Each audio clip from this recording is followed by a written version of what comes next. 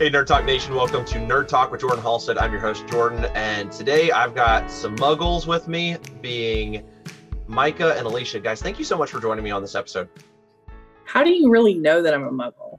I'm going to pretend like you're muggles for the conversation. Okay. I was going to say thanks for having us. And then we already started off and we're like, hey, we got to argue. Are we actually muggles? No, you know, from the most amazing co-host ever. Thanks for having us, and welcome to Nerd Talk with Jordan Halstead, your executive producer, Micah, who produces all of our episodes every single week. And I'm just so happy to be here to talk about Harry Potter. Yes.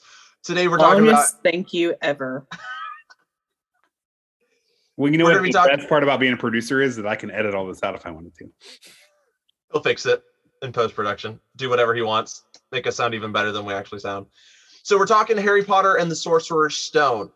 So here's my question as we kind of dive into this series of Harry Potter, because over the next, starting week one, we're going to each week for the next few weeks, we're going to be talking about each book and movie or movies, because there is a part one, part two in there. I want to start with this. What started you for Harry Potter? Where did you guys start? Was it the movies? Was it the books? Because that came out when you guys were in elementary, right? Was that when the books came out? I was in middle school, and that's when I first got into it. Okay. Yep. And to really show my age, I believe I want to say 7th grade when I first read The Sorcerer's Stone. And I read the first 4 books, and that was all there was at that point. I think J.K. Rowling actually only wrote 4. There was, all intents and purposes to write more to this franchise. But at that point, again, just to date my age, Jordan, I'm about 10 years older than you are. Like that was it at that point, and now it's become this huge thing. So, Alicia, when did you start? I was a late starter, honestly. I didn't read the books right off. I didn't really have any interest in reading the books, to be honest. You were living it as a wizard. And a witch.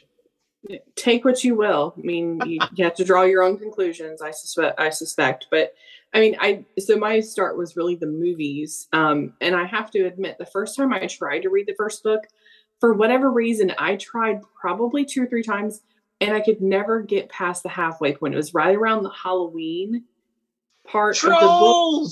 And I don't know what it was, but I couldn't get past that point. Now, as an adult, I've gone back and audiobook listened to all of the books. And I think I enjoyed them so much better. But my first experience was with the movies. Although I will admit that because the last book they split into 2 movies, I didn't know what happened.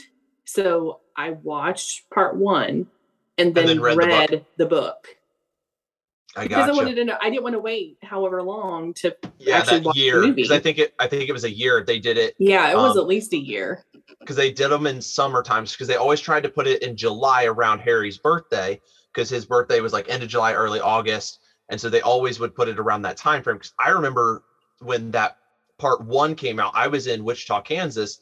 My parents are from there. And so my grandmother, who actually gave me her books, she had the old books, paperback or something like that. She had a few that I didn't have yet.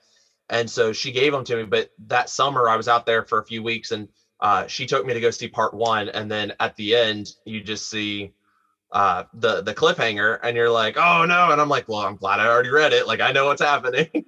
Right. Well, funny enough, Jordan, I have read, again, when I was in like 7th and 8th grade, I read the first 4 books. I never read the last 3 or 4.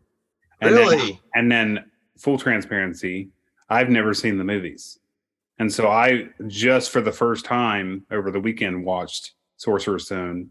And then we're going to do another episode. Wow. I have never seen. Yeah. So it's going to be interesting to hear my take on it, because I don't know how it ends. I didn't know that. I've seen I've read part of the books and I've seen part of the movies, but I don't know how any of it ends. All right. So here's the challenge then. Don't skip ahead. Don't Google. Don't try and figure it out beforehand. Each week as we are recording, I want fresh hot takes as you're going through this, because the books and the movies are vastly different once you get past the first one. And I think Alicia, like listened to the audiobooks last year, I think, all the way through again. Yeah. So she's that's how fresh she is on all the books. But like again, I've read the first 4, and that was. But again, I was in 7th or 8th grade. Like how long ago was that? So like that's 20 years ago. So like it's basically like I'm watching the movies without ever. It's been a hot minute. It's watching the movies without ever reading the books. Basically, is how I'm taking this. So it's really funny because you guys are like, hey, I watched the movies. Hey, I read the books. I didn't even get introduced either of those ways. It's actually really funny. So the kid down the street from me when we lived in Alliance, Ohio, his name was Ben. I thought Ben was the coolest thing ever. He watched Pokemon. He played all the games. He had the cards. He had awesome builds with Lego sets. And he had Harry Potter Legos, and he had Harry Potter, like build your own, like jelly beans. I think it was something like that. Like he had the Bernie Bots, every flavor bean, but it was like a build your own flavors or something like that. Like they let you start to build your own candy of some sort. And it was like Harry Potter themed. And so that was kind of my first introduction, but my mom and dad were very, no, don't do this. Very anti the witchcraft, which I mean, growing up in a Christian home, I get it. I don't want Oliver to watch those movies until he's a little bit older. Not for the sake of, hey, they're bad, because the story is amazing. And I think that it's something that I want my kid to experience and have the opportunity to say yes. But I also want to take the same approach that my parents did and say, I want you to understand between what's real, what's fake, what's right, what's wrong, and to truly understand as you go into this. Because the first time I saw one of the movies, this was maybe 2006, 2007. So I was junior high. And we had just got Disney Channel, and they were showing Harry Potter and the Sorcerer's Stone and the Chamber of Secrets on Disney Channel. And I called my mom, and we had kids over, and one of the kids, he was the neighborhood bully. But he comes in and he's like, hey, Harry Potter's awesome. And I was like, okay, cool. And he's like using the P word at me. He's like, come on, just throw it on. Don't be a ussy. And I'm like, well, let me call my mom. Let me just double check that she's good with it. And so I called her and I said, hey, it's on Disney Channel. You good if we just throw it on? And she's like, you can watch this one without me, but from here on moving forward, I want you to watch them with me. And so my mom had never seen them. My mom had no idea. Next thing I know, my mom gets hooked. And then that opened the world for us. And so that was before Order of the Phoenix came out. And so we were very fresh. But my mom, she was like, okay, we'll go buy the first movie so that way we can watch it together. After watching it, because I had already watched it, and I was like, man, this is really good. But we were like probably like 10 minutes before Trolls in the Dungeon, like the halfway point when it was on Disney Channel. So I missed like a good half of it. And so I was like, oh my gosh, this is awesome. And then someone from the church was selling a widescreen edition of Chamber of Secrets, and they bad mouthed my parents for buying it from them at their garage sale because there's witchcraft and wizardry. And I'm like, but you're the one who sold it. You had it. To this day, I still laugh about it. But you know, Harry Potter is this massive phenomenon. And so I just wanted to kind of see, where did we start with this before we get involved? Because for me, I think it's shaken a generation. I mean, Star Wars is Star Wars, but I feel like it was kind of this generation Star Wars in a lot of ways. That it was something everybody got excited about when Harry Potter was on. Like, hey, let's watch Harry Potter. Hey, like people had big parties, and it was every Halloween, someone you knew dressed up as Harry or Ron or Hermione or all these different characters. You saw Snape, you saw Dumbledore's, and it's like, it shook a generation. You saw almost as much Harry Potter stuff as you did Star Wars stuff at Halloween anymore. Did you, Jordan, have you ever seen the movie Yes Man with Jim Carrey? It's been a long time since I've seen it. But do you remember the part where his boss, so Jim Carrey's character works at a bank, and his boss, his name is Norm. And he's the guy that plays Korg, I believe, in Guardians and Thor. Taika Waititi? Mm-hmm. Is that his name? Is it the same guy? Doesn't matter. So anyway, in that movie, they have theme parties, and they do one of the parties is Harry Potter, and they go to this party, and like they watch the Sorcerer's Stone, and he's like, all right, gang, it's time for Chamber of Secrets. So they keep watching the movies, and every time Jim Carrey, I think they did like a marathon or something. Yeah, they do a marathon. He's like, all right, time for Prisoner of Azkaban, and they're trying to just sneak out of there because it's so long. And I just thought it was funny. It made me think of that. But they all dress up like Harry Potter, and just to prove your point, it's just this phenomenon. Yeah, it is. And then like that just continues to prove this point that even pop culture references, they start to, and still even to this day, people like, well, I was watching something recently, and it was maybe within the past 5 to 7 years, and they're like, Wingardium Leviosa, and like they just like, you just hear these references and you're like, I know where that's from. And then all of us Potterheads over here were like, listen, you muggle, don't you try and say you know where this is from. You know where this is from. It's not. And of course, in my head, I'm hearing Hermione correcting people. It's Leviosa. Exactly, right there. And it's helped raise a generation of people. Like we know that one, and we can quote these references. And I love that kind of stuff. So diving in towards the Sorcerer's Stone, sometimes you hear it as the Philosopher's Stone. If you were to just say, Micah, because you'd never seen this before, if you were to say, even in 2022, because this movie was 2001, I think is when it dropped. 2001. Okay, so 2001, is it still stand as a good film today? So, a couple of things, and we can get into it as we go on. But I was telling Alicia the other day when we were watching this, I'm like, yes, the film stands up, but something that I was super impressed with was, for the film being 20 years old, the filmography and the cinematography of the movie was just really, really impressive for a movie that came out in 2001. Does that make sense? Like the shots, absolutely. The angles, the CGI, the technology they used to make it come to life. It looked absolutely incredible. And I mean, like, during that time frame, Lord of the Rings, was a really popular thing. Two Towers, Return of the King. Same year, right? Didn't Fellowship hit, or Two Towers hit the same year? Two Towers did. Fellowship came out in 99. If you can believe that. Oh my goodness. That's crazy. But just the technology and the shots and just the way that movie looked. And I don't know, we watched it on Peacock. We have Peacock, the streaming service. And all the movies are on there right now. And I don't know if they're like re-released in better quality or something, but like still, they just looked really, really good. And from everything, like I said, with the cinematography to the filmography to the way they shot stuff, some of it, like, now the acting wasn't as great as I would. But they were kids, and for a lot of it, it's their first film. Right. And the other thing I said, when we get into further episodes on this franchise, something that I'm thinking about is that, like, from the perspective of just the movies, I almost look at the Sorcerer's Stone as a pilot, right? Because it was the first absolutely movie. It is. And so, like, I thought it was great for being a quote unquote pilot. And, like I said, we're going to do another episode on Chamber of Secrets, but like, I felt like Chamber of Secrets, they finally just started hitting the groove and going on all cylinders. It's kind of like season 1, season 2, like when you look at TV shows. I mean, I always point towards The Flash because I think this is just this great example. You have a stellar start. Yeah, there were some rough edges. Yes, there were some pieces, but you start to pick your stride, and then you hit season 2 and it hits really, really well. And you know exactly what you start doing. No matter what the story is, you start to really get things moving. And then you just have to be intentional moving forward from there, because you can get lost in it. And didn't David Yates, did he do most of the series for directing? I think that's who did it. I think he did almost all of the series. I think he only missed maybe the first 2. Chris Columbus did the first one. Okay. Yeah, I know that David Yates didn't do all of them. I think he might have done the first 2. And I think after that, and maybe David Yates did the last 4. Yeah. Whichever way, but still, just to know that even with, Chris Columbus is no walk in the park, right? I mean, yeah.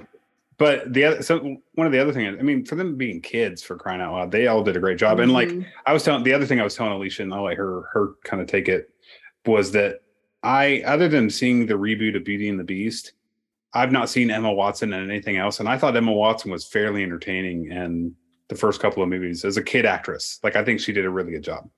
Alicia, what do you think? I agree. The cinematography is fantastic, especially the CGI for that time, because you're right. Like, I mean, we're in 2022, so this over 20 years ago, and for it to still kind of stay in the test of time is great. And I think that they did as good a job as you can translating stuff from a book to a movie, because you're going to lose a lot. And you can see that if you've read the books and you've seen the movies, you realize that as you get further on in the series, they do start taking a little bit more liberties. But again, that's to be expected. But from the perspective of a book that is so creative, because she's making up words, she's making up all kinds of stuff, to really see it as you're reading it and then seeing it translated to film, I think they did a great job. And this one specifically, I think that it kind of looks like, and you guys talk about the cinematography piece. There's not been a lot of films that have stood the test of time that you can just sit back and just throw on. Like Star Wars has been enhanced. And I think it's been over enhanced certain ways that kind of deflects me some days from watching A New Hope. Like, I don't want to watch anything that's after the 97 remake. Like, I don't want to see the 2003 editions. I don't want to see the 2011 edition or whatever editions they put out.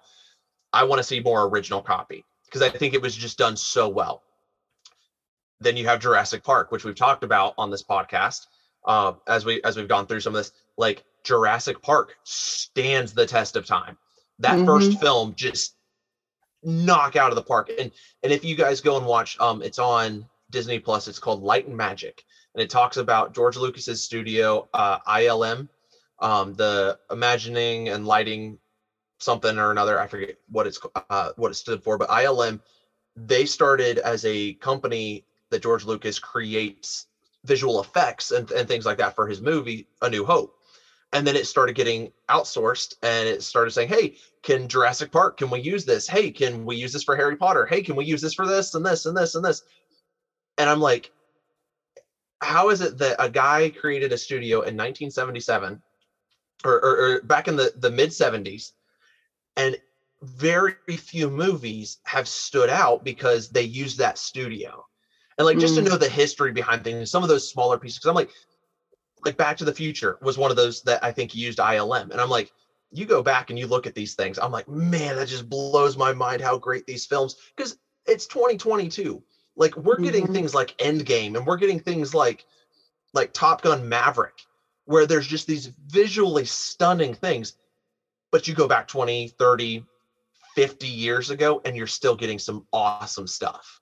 And it just blows my mind.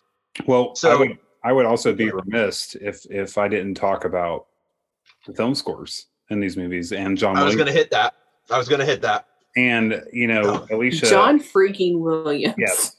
The GOAT. Well, seriously. One of the goats. I would say the GOAT. I think everybody else is like sub-GOAT. Well, but he is the GOAT. I would agree with that, because he's 90 and the rest of them are all in their 50s and 60s. Thinking of Danny Elfman and Hans Zimmer and Alan Silvestri, speaking of Back to the Future, he did those movies. And he also did, guess what? Avengers Infinity War and Avengers Endgame and the Avengers theme. So Alan Silvestri's as a goat in his own right. But Alicia and I was watching The Sorcerer's Stone the other day, and John freaking Williams, he did all 8 of these movies. He's done all the Star Wars films. He's done so many iconic movies, right?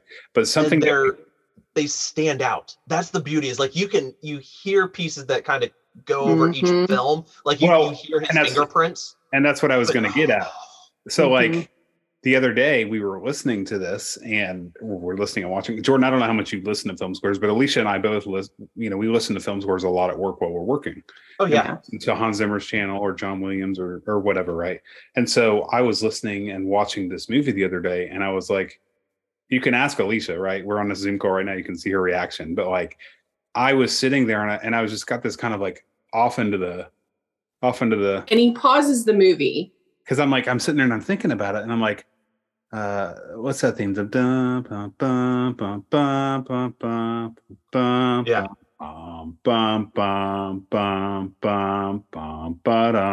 It's the same notes. You hear those fingerprints. It's the same theme. And I'm sitting there, I paused the movie, I'm like, wait a minute. And because I have perfect pitch and I can That makes so much sense to me, right? And then we also and even Home Alone too. There's stuff of Home Alone in there. And Alicia was like, "Is that Hook?" Because John Williams also did Hook. I forgot he did Hook. Yeah. But there's so much like magic that he just recreates over the course of time. But that's his fingerprint too. Like you hear people talk about musical fingerprints. Like that's his fingerprint. Exactly. Well, and I was watching Star Wars Rogue One today, and anticipation for the Andor series, and Michael Giacchino does the film score for Rogue One. And as the story is told, the guy that they originally hired for that got fired. And then Michael Giacchino had only 6 weeks to write that film score. And he did it. And he knocked it out of the park. But guess what? John Williams poured into him. And guess what else? John Williams did Jurassic Park. And guess who did the Jurassic World franchise? Michael Giacchino. Oh, that's cool. It's parallel, but at the same time, all these themes, they run together. And like Hans Zimmer does it too. All the great composers do that kind of stuff. So absolutely. I was just... two things that I was super impressed with, and like we haven't even touched the plot of the movie, right? But like, we haven't hardly even got into this thing. But the two things that were super impressive to me about the movies that I've seen so far is the cinematography, the filmography, the shooting of the movie itself, the actual production, and the film scores. Like you just can't. Oh yeah, John Williams, GOAT. He's like the Tom Brady of film score writing. Yeah. So let's go ahead and dive in on this. I want to know, who was your favorite character, and we're going to say out of the main three. So Harry, Ron, Hermione. Out of that trio, who did you sit with the most? Like just gut reaction right here, right now. Alicia, who's your go-to out of the three? I feel like I have to say Hermione, but honestly, she is. Like I think that she's very no nonsense, which I very much appreciate, and I very much relate to that as well. Like I'm just no nonsense. But I don't know, like she's very intellectual. She's so freaking smart. I think she broke the mold. Oh, you go in and look at anything pre-2000, and it's like women are not typically your smarts, very like glue. I don't care what anybody says. Harry is not the glue to that story. Harry is the focal piece that keeps me interested because he reflects things that I see in myself, and that is why I like Harry. Yeah, and honestly, the glue. She's a great role. You talk about like role models, especially in movies. She was a great role model to say, you know what, girls, it's okay to be smart. Absolutely, and I don't know if, especially in the time frame that it was coming out, if people really even understood that, because I think that I would say even into the 90s and 2000s, we still had a very women try to stay home, have the kids, keep the house, things like that. That mindset where she's like, no, go get a job. Like, go support yourself. You make a difference. No man needs to be the one that you're depending on. Depend on yourself. And it's like, it took how long before she even found someone to fall in love with? Like I think her character was just done so well. Micah, who did you like out of the three? So I would almost, I was going to pick her, but then Alicia did. So just to be different, I would pick Ron. I think Ron's hilarious. Ron is the wonderful comic relief. Like there's those moments where everybody else kind of has like their funny moment where they make you chuckle. But Ron, I think, is just that junior high boy. Well, but I think what it does it for me with his character is the fact, like we talk about it a lot in different episodes that we do, but like his facial reactions and his timing is so on point. Yes, it's perfect. This is what I love the most about Ron, is the chess game at the very end. He has the knowledge that no one else has. He is like the one guy that he's the Sam to Frodo. Yes. He's the one that doesn't always get the credit. He struggles with his own insecurities. He's lost in the crowd because he comes from a family where there's like 7 kids, and he's the youngest boy, and then the kid behind him is a girl, the only girl. So like he's kind of lost in all that, and we see that play out over the series. But Ron is awesome. I feel like Ron is like that best friend we all want. Well, and let's be real, chess is not an easy game. Even regular chess. Like I can play checkers. That's my limit. Like I can't do chess. And for him to go in at the end knowing that these are not going to just like you fall over or like moves off the board. No, these things break each other. Yeah, you will get crushed. And to sacrifice himself. Mm-hmm. I was blown away. I'm like, this just shows to a testament of his character. At the very beginning, I'm like, dude, I could write a sermon series off the friendship level of these guys. And I'm like, whoa. And also knowing that Ron did not care about Harry because of the name. Mm-hmm. Because Harry was nice to him. And he saw the potential for friendship and had his back. Even when Harry probably shouldn't have had it. Because there's a few moments throughout the series, as we'll continue through, there's a few times where I'm like, dude, like the whole like, and I'm not going to get into it because Mike hasn't seen it, but Goblet of Fire. Early on, like it seems like Harry is a celebrity, right? And everybody wants to, everybody really likes him or everybody hates him. And it's like, Ron just wants to be his friend Mm-hmm. Yeah, Ron wasn't there for fame and glory or anything like that. He knew probably going into it, I'm never going to be seen. But I wonder if that was the introvert in him. Mm-hmm. Because I think Ron is an introvert. Just looking at it, I'm like, he can hide behind a friend, but knowing that Harry is as loyal to him as he is to Harry, and just having that brotherhood and that bond, I love that. Yeah. Now, I will say this though, neither of them are my favorite character. I'm Harry all the way. And for the sole purpose that there are certain pieces about Harry that she wrote so well that J.K. Rowling just, I look at Luke Skywalker, I look at Marty McFly, I look at Indiana Jones, I look at these characters, I don't see myself in them. I'm not some whiny butt boy from Tatooine. I'm not this doctor who goes on adventures like Indiana Jones, and I'm not a kid who gets to go into the future or the past. Like those things are not me. But the way that she wrote the friendship and the story of his friendship, I don't think the plot was even remotely Voldemort and the whole story. I don't think that was the main point of that story.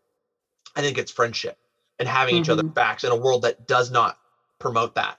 And I think that there were certain pieces that very Christian, and I don't think she claims Christianity, but very Christian ideas come out of this story. And I just sit back, I'm like, whoa, like I could totally write a sermon series on this. I could totally see where this whole brotherhood, laying your life down. I mean, we see different themes that come out from this series that play out in scripture as well. And I'm like, whoa, I think she did so well. And I see myself a lot in some of the things that she wrote out with him. And just the loss of loved ones, the trying to, am I good enough? Can I carry this prophecy on my back? Can I do what people are telling me that I am? Or hey, I found this natural talent, but am I really good enough? And speaking of natural talents, let's talk about Quidditch real quick. Oh my gosh. What did you think about Quidditch and just the way that it was played out? Did you like that they did that as their wizard sport? Because like in America, we have football being American football, and we're not as big on soccer, but then you go over to Europe and they've got like soccer. And what did you think about just seeing how that played out with a wizard sport? I think it was cool to see. I mean, again, you want to have that different perspective because it's a different world, essentially. It's its own culture. And to have something that you can really relate across the whole wizard culture in England and in the United States. And I mean, it was just such a creative and such a simple way. I think that it was easy to say, look, we have this thing that's special and specific to us. I mean, it's such a fun game. I mean, I don't pretend to know all the rules on it, because it's honestly confusing, but most sports confuse me. So I like, it's fine. Like I think about like, it's kind of, I feel like the scoring is very similar to like tennis or golf. Like it's not always easy to figure out and keep up with. But the fact that, they're beating down balls, they're catching the snitch, they have, it feels like a mashup of a whole bunch of different sports too. And the fact that they're flying around on brooms. That's cool. I and then you got the bludgers and the beaters and all that. I'm like, I can't even come up with games for youth ministry on my Wednesday nights some nights. I'm like, I've got a friend, his name's Garrett, who like he helped us and he would come up with a game and like he could create a game on the spot. And I like John Trussell, former employer of mine who ran a camp. he could come up with games, and he started building things, and he can do all that stuff. And I'm like, I'm not creative in that way. I can't just like on the spot create something like that. And she not only created that, but she created a whole world, and like, hey, here's like 5 different teams that Ron can name right here on this page. And it's like, whoa. So Micah, when Quidditch happened in the first movie with Sorcerer's Stone, what did you think? How did you react to them flying on broomsticks? And because I think when we look at witches and wizards, we like wizards, we think more Gandalf, like long beard, mixes potions, has magic spells. We think of witches on broomsticks, things like that. But to put a sport on broomsticks and not make them how Americans see it, and to take this spin and create a sport and all that, what did you think of seeing Quidditch? I thought it was interesting. Again, not to harp on this forever, but like the cinematography for that alone was really, really impressive for something that's 20 years old. The other piece of that is that it was almost like a lacrosse or some other kind of sport that was more contact driven. Yeah. And it was done really, really well. Like, I think, and that was for all intents and purposes, the point, right? Because not everybody liked Harry. And so there was going to be a little bit of roughhousing within that sport. And so they were able to allow that contact with one another, even in the sport. So like when they got bum rushed off the broom and it broke, or, they hit them with the ball, or they weren't paying attention, or they got, distracted or thrown off course. Like it was a really cool take on, hey, let's, add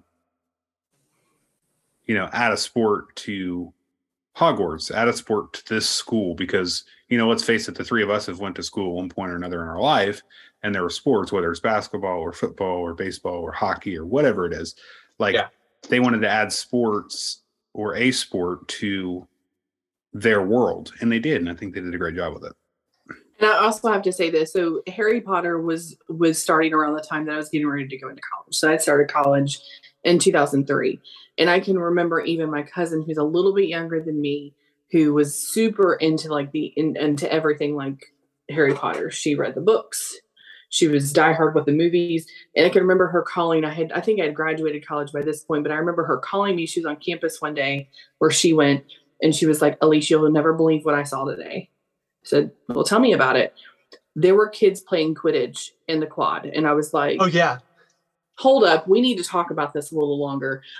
What? So they're like, colleges, and I don't know if it ever bled down into high school, but there were colleges that had Quidditch teams. They would run around on brooms and play Quidditch. It was not crazy. Flying. It was just on the ground. Yeah. I know. I think Anderson University had a Quidditch program. Like they just had a Quidditch club or something like that. Mm-hmm. So it wasn't like a recognized sport. Like it was a club. Yeah. It was more like a club.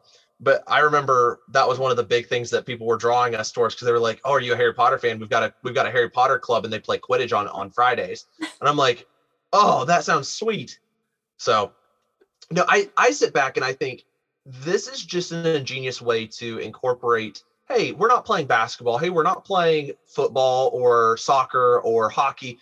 We needed something for them, for those who wanted to be athletic. And that was really cool. I loved the way they did that. And for future books and movies, like how they continue with that and how it heavily influences Harry's life. And even in his history of knowing that, hey, my dad played Quidditch.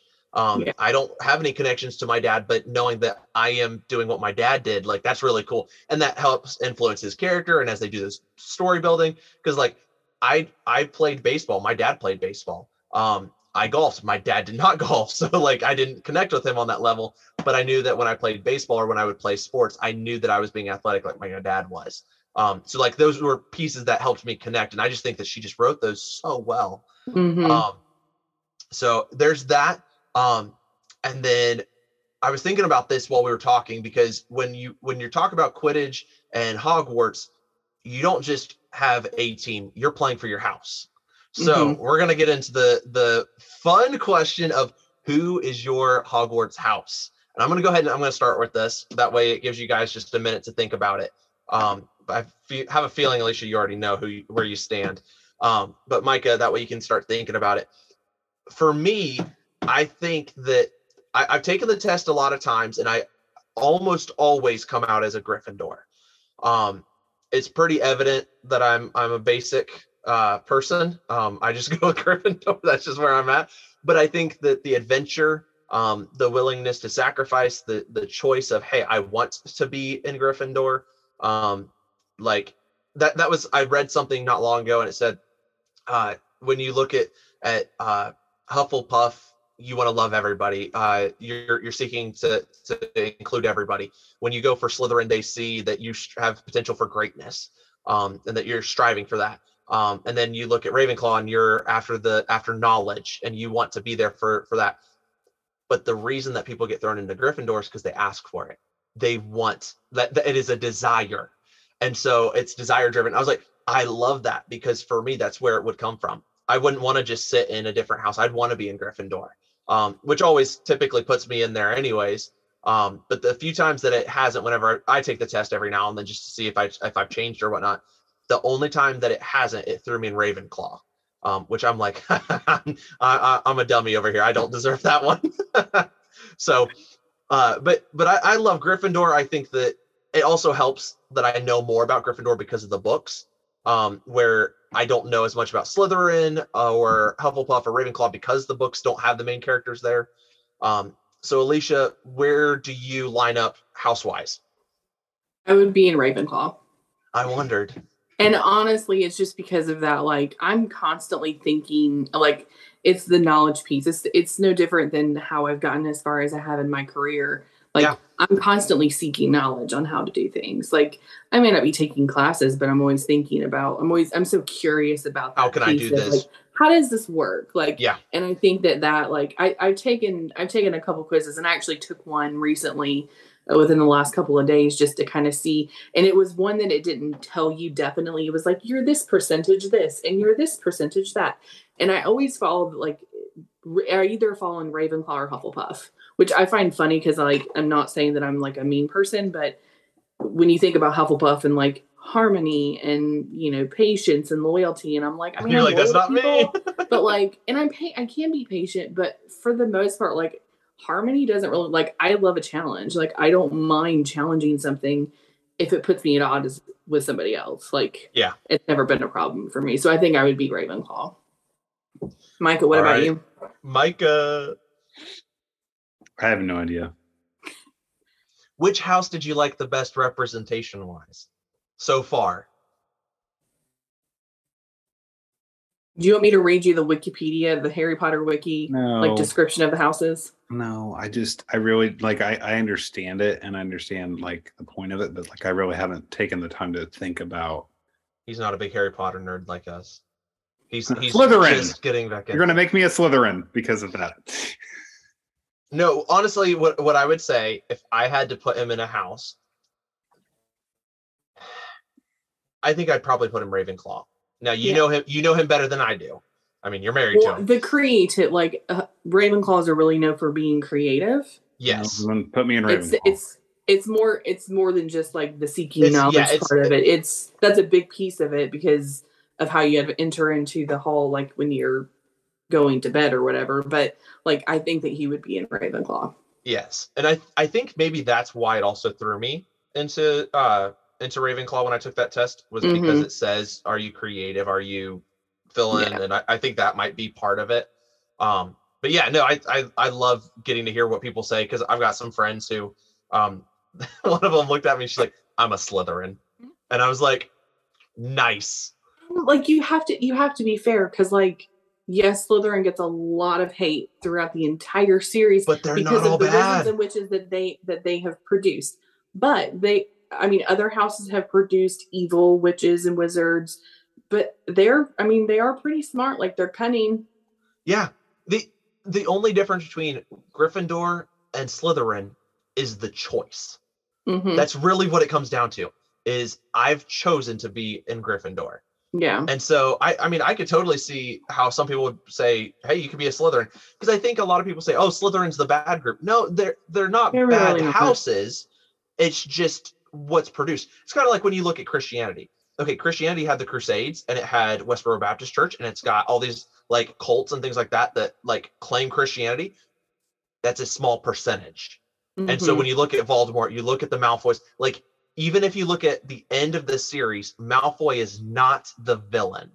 Yeah. He's just misunderstood, and he is guided wrong through his adolescence. And at the very last, like that little epilogue in book 7, there, he is not the villain.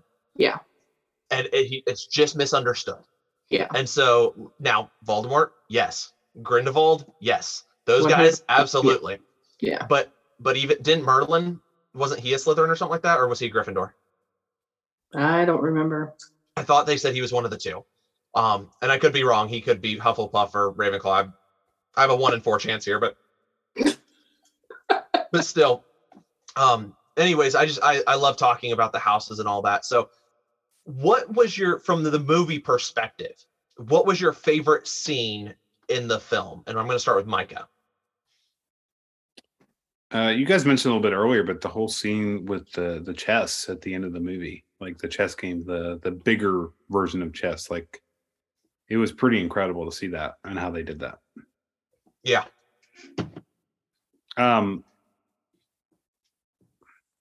We didn't really talk about it earlier, but like, let's talk about how mean his parents or the uncle and aunt were. Oh, the Dursleys. Oh my goodness! I want to go through the TV and choke them. Okay. I mean, so mean. I mean, they were they're doing it was the point, right? But like, it's still well, and this will be a conversation when we get to book 7. But when they get theirs, they finally get theirs.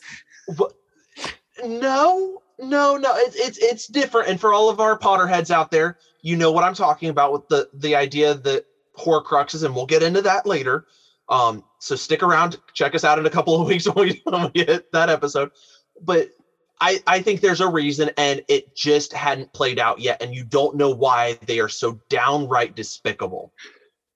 We'll talk about it in the next episode, but I love it when Ron's in the car and they pull him out of the house. Yeah. But anyway, the chess match is probably my favorite scene in the first one. Okay. Alicia?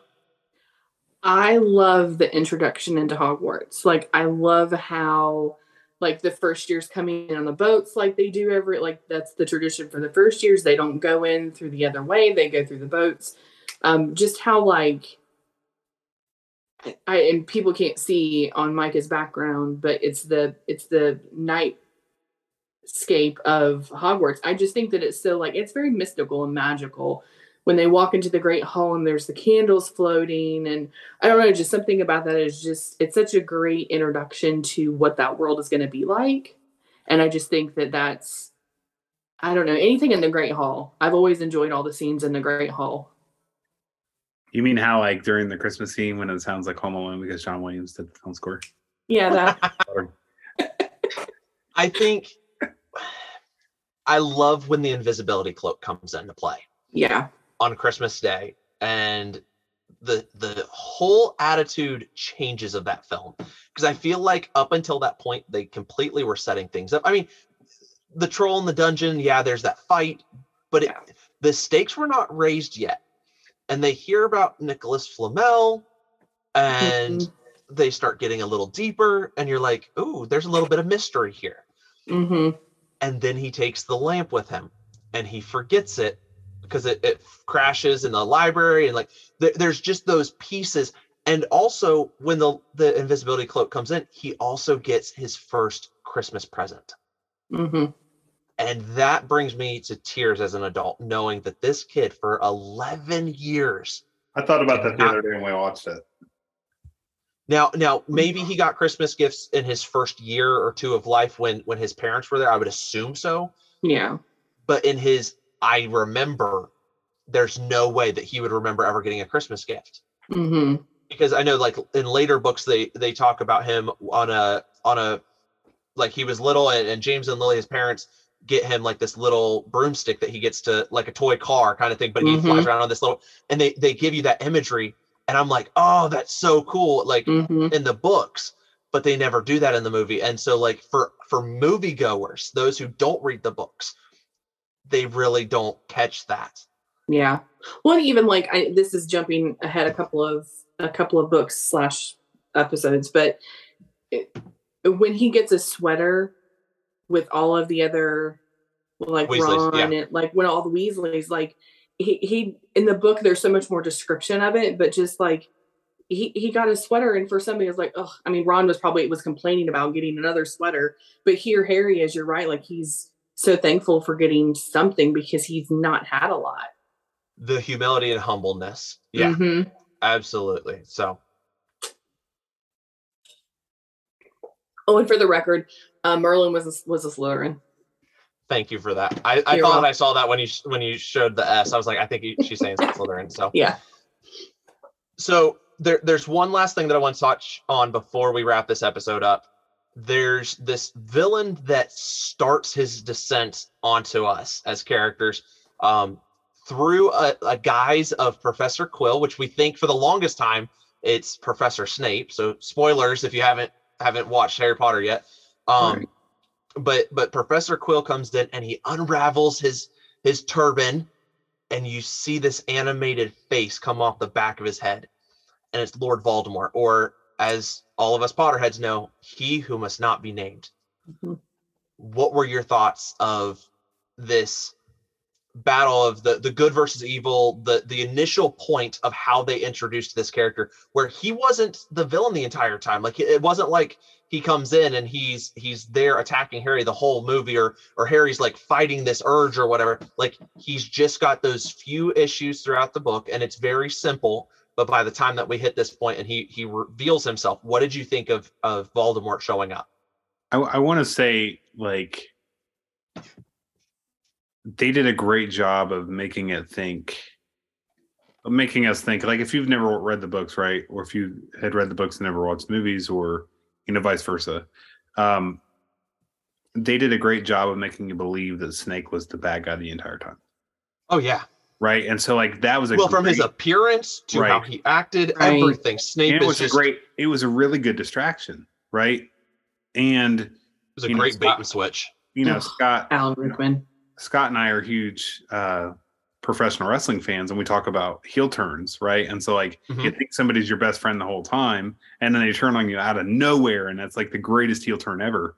Like this is a great example of that, especially with Professor Snape. It's like you think that he's going to be the bad guy the entire movie, and yet, just kidding. Yeah, and Alan Rickman just played an amazing Professor Snape. I love Alan Rickman. Like if you've listened to this podcast before, you know that I love me some Jeff Goldblum.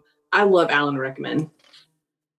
Yeah, I'm still sad that he's gone, because I just like from his Hans Gruber to his Professor Snape. I mean, I've seen him in a few different things, and I just sit back and I'm like, you just crush it. Galaxy Quest. Well, oh my gosh, Galaxy Quest. Like solid. And I can't remember what his character's name was, but in Robin Hood, in like the late 80s, early 90s version of Robin Hood. Is that Prince of Thieves? Yeah. Yeah. I forget who he played, but yeah, I know. He was the bad guy, but Alan Rickman. I loved Alan Rickman. He's just phenomenal. Mm-hmm. So, but back to Voldemort. Did we like the bait and switch? Did we like this character that he just shows up out of nowhere? I mean, I like that they bring him in at the beginning, because he is a big piece of Harry's story. Like a huge piece of even why Harry is where he is right now, because he killed his parents. And I think, I do think that Snape gets a bad rap, and we'll see that throughout the series.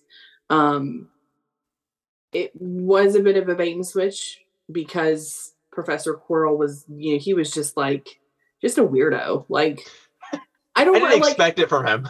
No. And that was the perfection in it, is that you would have expected other characters, even if you didn't suspect Snape, before you suspected Professor Quirrell.